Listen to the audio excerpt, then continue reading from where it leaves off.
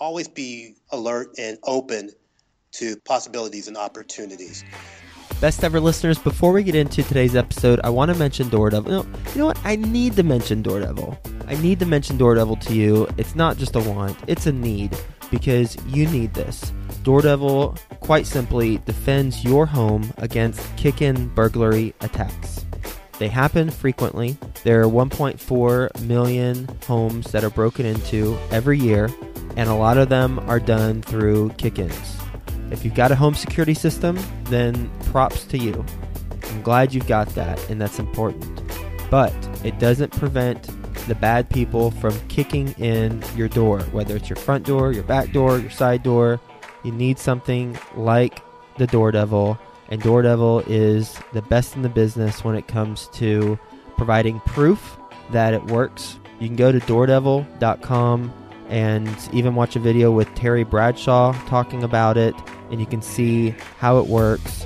It's a very simple product to install, but if you're not into that, then you can just hire a handy person and they can install it for you. Very simple. Put it inside the door frame of your front door, your back door, every door you have, and you can defend your home against the kick-in burglary attacks. It's needed. In addition, this is my brother's company, so it's near and dear to my heart. And because it's my brother's company, I'm able to offer you an exclusive discount because he was so kind to do so. You can go when you check out your purchase at doordevil.com, and there's going to be a little field. You enter the word best ever, no space, just one word, best, BESTEVER, and you'll get a 20% discount on your purchase. So go to doordevil.com, go buy it, enter best ever, and secure your home against kick-in burglary attacks. There are so many testimonials on the website. You can read them from police officers, from a woman who is being, her house is being attacked from an enraged ex-husband, and the Doordevil defended that attack. He didn't get in. There's like 20 different testimonials from police officers on the Doordevil. Go buy it. Defend your home against burglary kick-in attacks. Go to doordevil.com and enter the word best ever whenever you check out, and you'll get 20% off on your purchase. Best ever listeners, how you doing? Welcome to the best real estate investing advice ever show. I'm Joe Farrell. This is the show where we cut out the fluffy stuff and we only talk about the real estate advice that moves your business forward. We've spoken to Barbara Corcoran from Shark Tank, Robert Kiyosaki, the author of Rich Dad Poor Dad, Jay Papasan, the co-author of The One Thing with Gary Keller, as well as many other bestsellers, Scott McGilvery from HGTV, Property Brothers, and with us today, we've got Robert Edward Franklin. Hello, Robert. Hello, Joe. Glad to be with you. Yeah, nice to have you on the show, and a little bit about Robert's background, and then we'll get into it. He has 15 years of real estate experience in New York City. He co-founded Brick Real Estate and grew it from the ground up to one of Brooklyn's finest residential and commercial firms, and now he's at William Raveis. He got Rookie of the Year in residential sales, and, well, of course, he's based in New York City, New York. With that being said, you want to give the best ever listeners a little bit more about your background and what you're focused on now? Sure, gladly. Primarily, my background was in residential leasing. To begin with, for the first 8 years of my career, I started out with a company called Quality Living in Soho. As you mentioned, I helped start a few years back a company called Brick Real Estate in Brooklyn Heights. My focus began with leasing, and we moved into residential sales as we grew the business and took on more agents, and also went into commercial sales and leasing as well. I am currently now William Raveis, which is predominantly a company that started out in the Northeast, mainly in New England. We are now in New York City and also in Florida as well, and are continue to expand. And that's what my focus is right now, in just helping build the New York office, as well as working out of our offices in Connecticut as well. When you were doing commercial sales and leasing, what type of commercial sales were you doing? Well, the commercial sales was pretty much on a lower level, I'd say. We were moving into Bushwick. Brick Real Estate kind of identified Bushwick as a hot market before I think anyone else did. Personally, we invested over there. Smaller packages, 3-family homes, some mixed-use buildings as well. We also were identifying properties that were for our clients and for ourselves again over in Sunset Park. And that's an area right now that I'm concentrating a lot of my energy on with some of my commercial investors and just first-time home buyers and investors as well. You said you personally invested over there. What did you invest in? 3-family homes. A lot of those 3-family homes were actually 3-family initially, or they were single families, and we converted them to 3 families. It was a model that we used, my partner and I, and then we also expanded that and took others who were looking to invest in that to follow the model that we put into place. So I've spoken to some real estate brokers in Manhattan, and they say that the money is to convert, say, like a 3-unit to a single family, and then that can command more. But then you did the opposite. You took a single to a 3-unit. How come you took that approach instead of staying at the single family? Well, I'll tell you, Joe, I think both approaches could work. It's just on the individual needs and desires. We were looking at it strictly from something that would benefit our business initially when we got into this. So as we looked at, say, a single family property, we would look at it if we could subdivide that. And a lot of these people, a lot of the future tenants, we identified them as students or people who were coming newly into the job market. And that we knew that Bushwick was going to be an up-and-coming neighborhood the same way that Williamsburg was and still is. So if we gave them an opportunity to have a 3-bedroom apartment that they could rent at an affordable price, and we maximized our opportunities to have 3 units in that building, it just proved to be a good business model for us, as opposed to taking that single family, renovating it, and marketing it as a single family, in particular in the Bushwick neighborhood. It was more cost efficient and profitable in the long run for us. How many 3-family homes did you buy? At this moment, my partner and I, there's at least 9. Okay, so you and your partner own 9? Yes. Okay. What are some numbers on maybe one of them where you went from a single to a 3-family as far as purchase price, any renovations, and what you rent it out for, and maybe what it's worth now? Sure. Keep in mind, this was in 2008. It started looking at investing in these properties maybe 2 or 3 years after that. So you're talking about 2010, 2011 maybe. So you still could get a good deal in Bushwick, say off of Broadway. The first property was a single-family home that was subdivided into what is a duplex on the first 2 floors. And then there's also 2 units on the second and third floor. Cost for that at the time was, I believe, and don't quote me on this, was around $350. But this is in the neighborhood that was marginal at the time, a little bit further out in Bushwick. And now not even now, from the beginning, we were bringing in on the 3-bedroom apartments at a minimum of $2,900 to $3,000 per unit. And that was covering, plus you were also making a profit on that as far as the mortgage was concerned. And we also have, I believe on that one, we have refinanced that mortgage at least once already. How many units? 3 units. 3 units. 3 units, and they're all subdivided to 3 bedrooms. So 3 3-bedroom units. One is a duplex with outdoor space. Okay. So you have $9,000 on average coming in. On average, yes. Okay, got it. And how much did it cost you to subdivide? I'd say in that first one, there was that one in particular was in pretty good shape. We may have done a brand new kitchen and bathrooms in all of them. They're all single bathrooms. And then to subdivide it, maybe we threw in all total maybe $150,000. Okay, all in. So you bought it for $350, all in $150, so about $500 total. Total. Okay, and the rent that it brings in is $9,000. That's correct. How much is it worth right now? In that one, yeah, if I was going to ballpark it, I'd say if we wanted to put it on the market today, in this current market, $950. Holy cow! Yeah. That's You have to consider this, Joe. In that short span of time, or well, it's not even that short span of time. It's 2016 now. Say that's around 2011. You can't get anything in Bushwick now for those types of prices. You have to go in there looking at 1.5, and you have to be willing to pull the trigger with cash, or you're not even going to be able to get anything.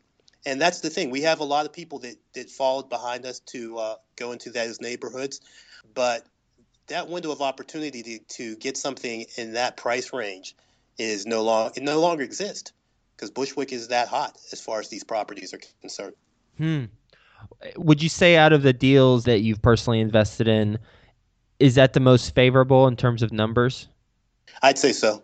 Okay. What's the least favorable? Can you tell us those numbers?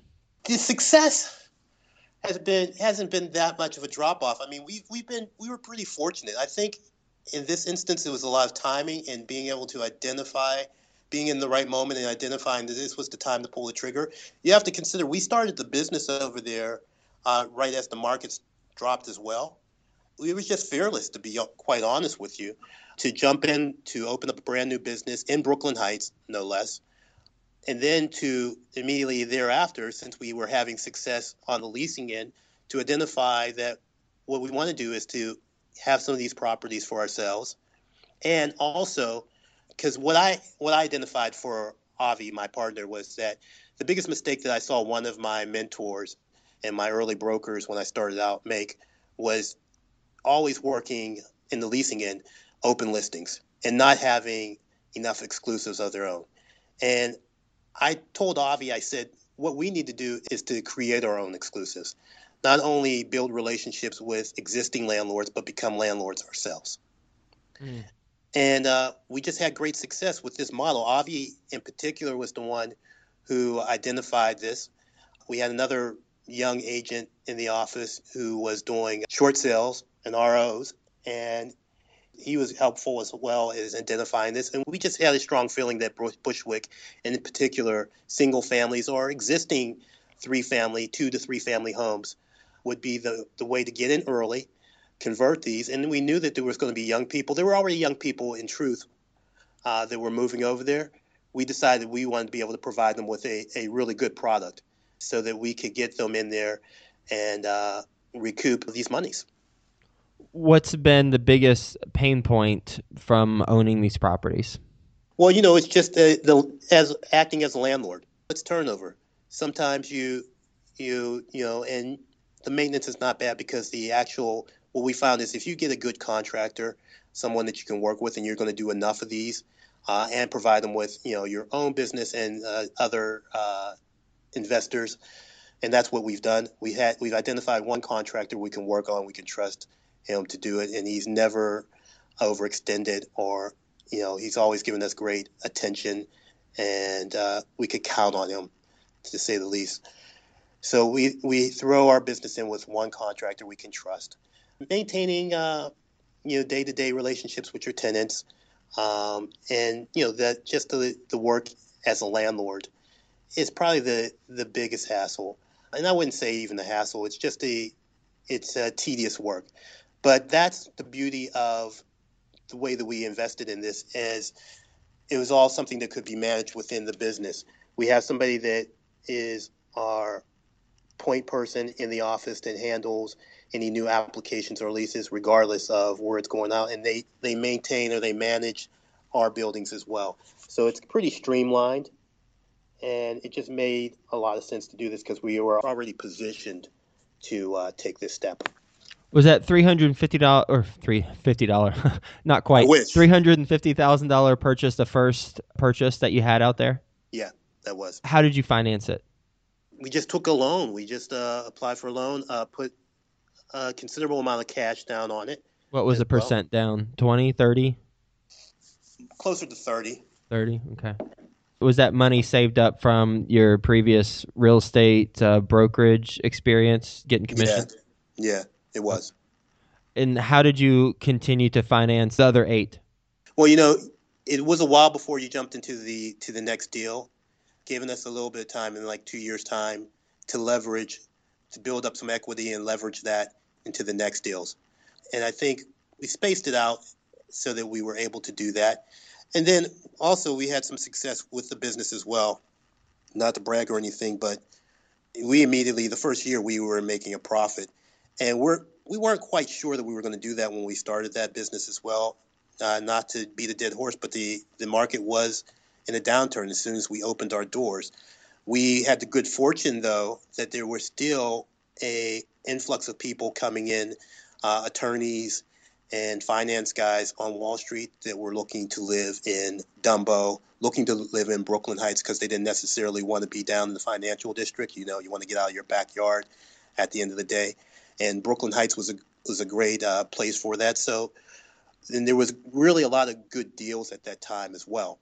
So that it was advantageous for us because the business was doing well.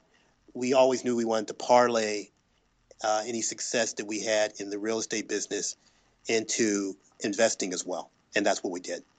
With your partnership, is it 50-50 and you two just split the costs and responsibilities, or how is that structured? No. Actually, Avishai Adiv is the main partner. I was more in charge with identifying these properties. So it's not really a 50-50 partnership. Let's put it this way. He was the finance, and I was the person who was doing the logistics of the business. I brought my business know-how. He brought the finance. Got it. And you both have ownership in those deals. You got it. Exactly. Okay. What's your best real estate investing advice ever? Well, I guess it's the same as my business advice would be to someone, but as an entrepreneur and someone who's looking to invest, and let's say in this instance, okay, let me back up off of that. Best real estate advice ever is just to always be alert and open to possibilities and opportunities. And I think this is the lesson learned from this story that we're discussing right now, Bushwick in particular. For a long time, people were talking about Bushwick was going to be the next hot neighborhood in Brooklyn, alongside with Bed-Stuy. That was a long time coming. Having those discussions, keeping an eye on that market, seeing what the prices were, doing your homework and studying these neighborhoods, and then trusting your gut. And I guess that's the best advice. You know, you can do all your homework. You can research it daily and see what the numbers are, see what the mortgage rates are, et cetera. But at the end of the day, you're going to have to pull the trigger, and you're going to have to trust your gut. And it's difficult. It's a difficult thing to do, especially in a downturn market or a market that's not as strong. But if you do your homework, if the numbers seem right, you can't hesitate, I guess is what I'm trying to say. You can't hesitate. You have to put yourself out there in anything for it to pay off. I want to make sure I heard you correctly earlier when you said that you all built up equity and then leveraged it to the next deals. Does that mean you did cash out refinances and use that money to put in as down payment on the next deal? That's correct. Okay. And you just continued to do that? Yep. What bank were you all using? Couple banks, actually. Bank of America is actually a good one, and then also Citizens. And Bank of America was letting you do cash out refinance on investment property? Not Bank of America, no. Citizens. Citizens was doing that. Okay. Citizens. And is Citizens a community bank? They're out of New England as well. All right. No biggie. Just curious about that. Usually, yeah, because usually you have to work with a portfolio lender like a community bank or a credit union to do that stuff, at least from my experience. The bigger ones like Chase and Bank of America don't No, they're not going to do that for you. Yeah, right. Okay. All right. You ready for the best ever lightning round? Sure. All right. First, a quick word from our best ever partners. Do you need more leads for your real estate business, and do you need a platform to help you get those leads? Well, Danny Johnson, previous best ever guest, episode 294, has exactly the solution for you, best ever listeners. Go to leadpropeller.com, and that's going to help you, well, get more leads. He's got a website service that you can sign up for. It's a money-back guarantee for the first 30 days, so no risk involved. Leadpropeller.com. You can also click the link in the show notes page, and that will take you right there. Best ever book you've read? Best ever book I ever read was A History of Civilization. Oh, cool. That's my best ever video game on PlayStation when I used to play. Hold on. I play that on DS when I'm on a flight. I love Civilization. I love Yeah, it. My wife hates me playing that because I get lost in it. 3 years ago, I had a moment that will forever scar me because I was spending too much time playing Civilization on my PlayStation, so I literally ejected the disc and I broke it in half and I threw it away. I said, "This is an illness. I cannot let this monopolize my life." And imagine it being portable on a DS. No, I can't. I wouldn't do that. No, I'm trying to rid myself of that disease right now. That's funny. Yeah. Best ever personal growth experience, and what'd you learn from it? Failure in business, failure in love, if you will, and just being able to pick yourself back up off the ground. So I went through a divorce at the same time as I had a failure in a business endeavor of mine, which was I'm an artist as well, so I tried to start my own online artist gallery or flat file, and that didn't go as well as expected. And both of those happened at the same time. And it could have been a dark and low time for me. It wasn't the happiest time for sure, but I pushed through that, and I came out on the other end a better person for it. And what specifically did you learn again? I just learned to keep my chin up, and not to worry about what others may think of me or my failure or what that means to others, but to know my own self-worth and that I could bounce back from that and to go on and accomplish greater things. Best ever deal you've done? Wow, best ever deal I've done. Well, I'll say the deal that I'm proudest of and which was lucrative as well was a deal during 9/11. I had a couple that was coming. It was a leasing deal. They were coming from San Francisco to New York. They were going to be bi-coastal, a photographer and a cinematographer, had their first child. And I was able to close that deal on it was one of my first deals in real estate as well, and I'm still pretty proud of that. Able to get them to even still consider it to do the deal and bring them to the table after 9/11 happened. And it was on a large loft, and I believe it was like $20,000 a month. Best ever way you like to give back?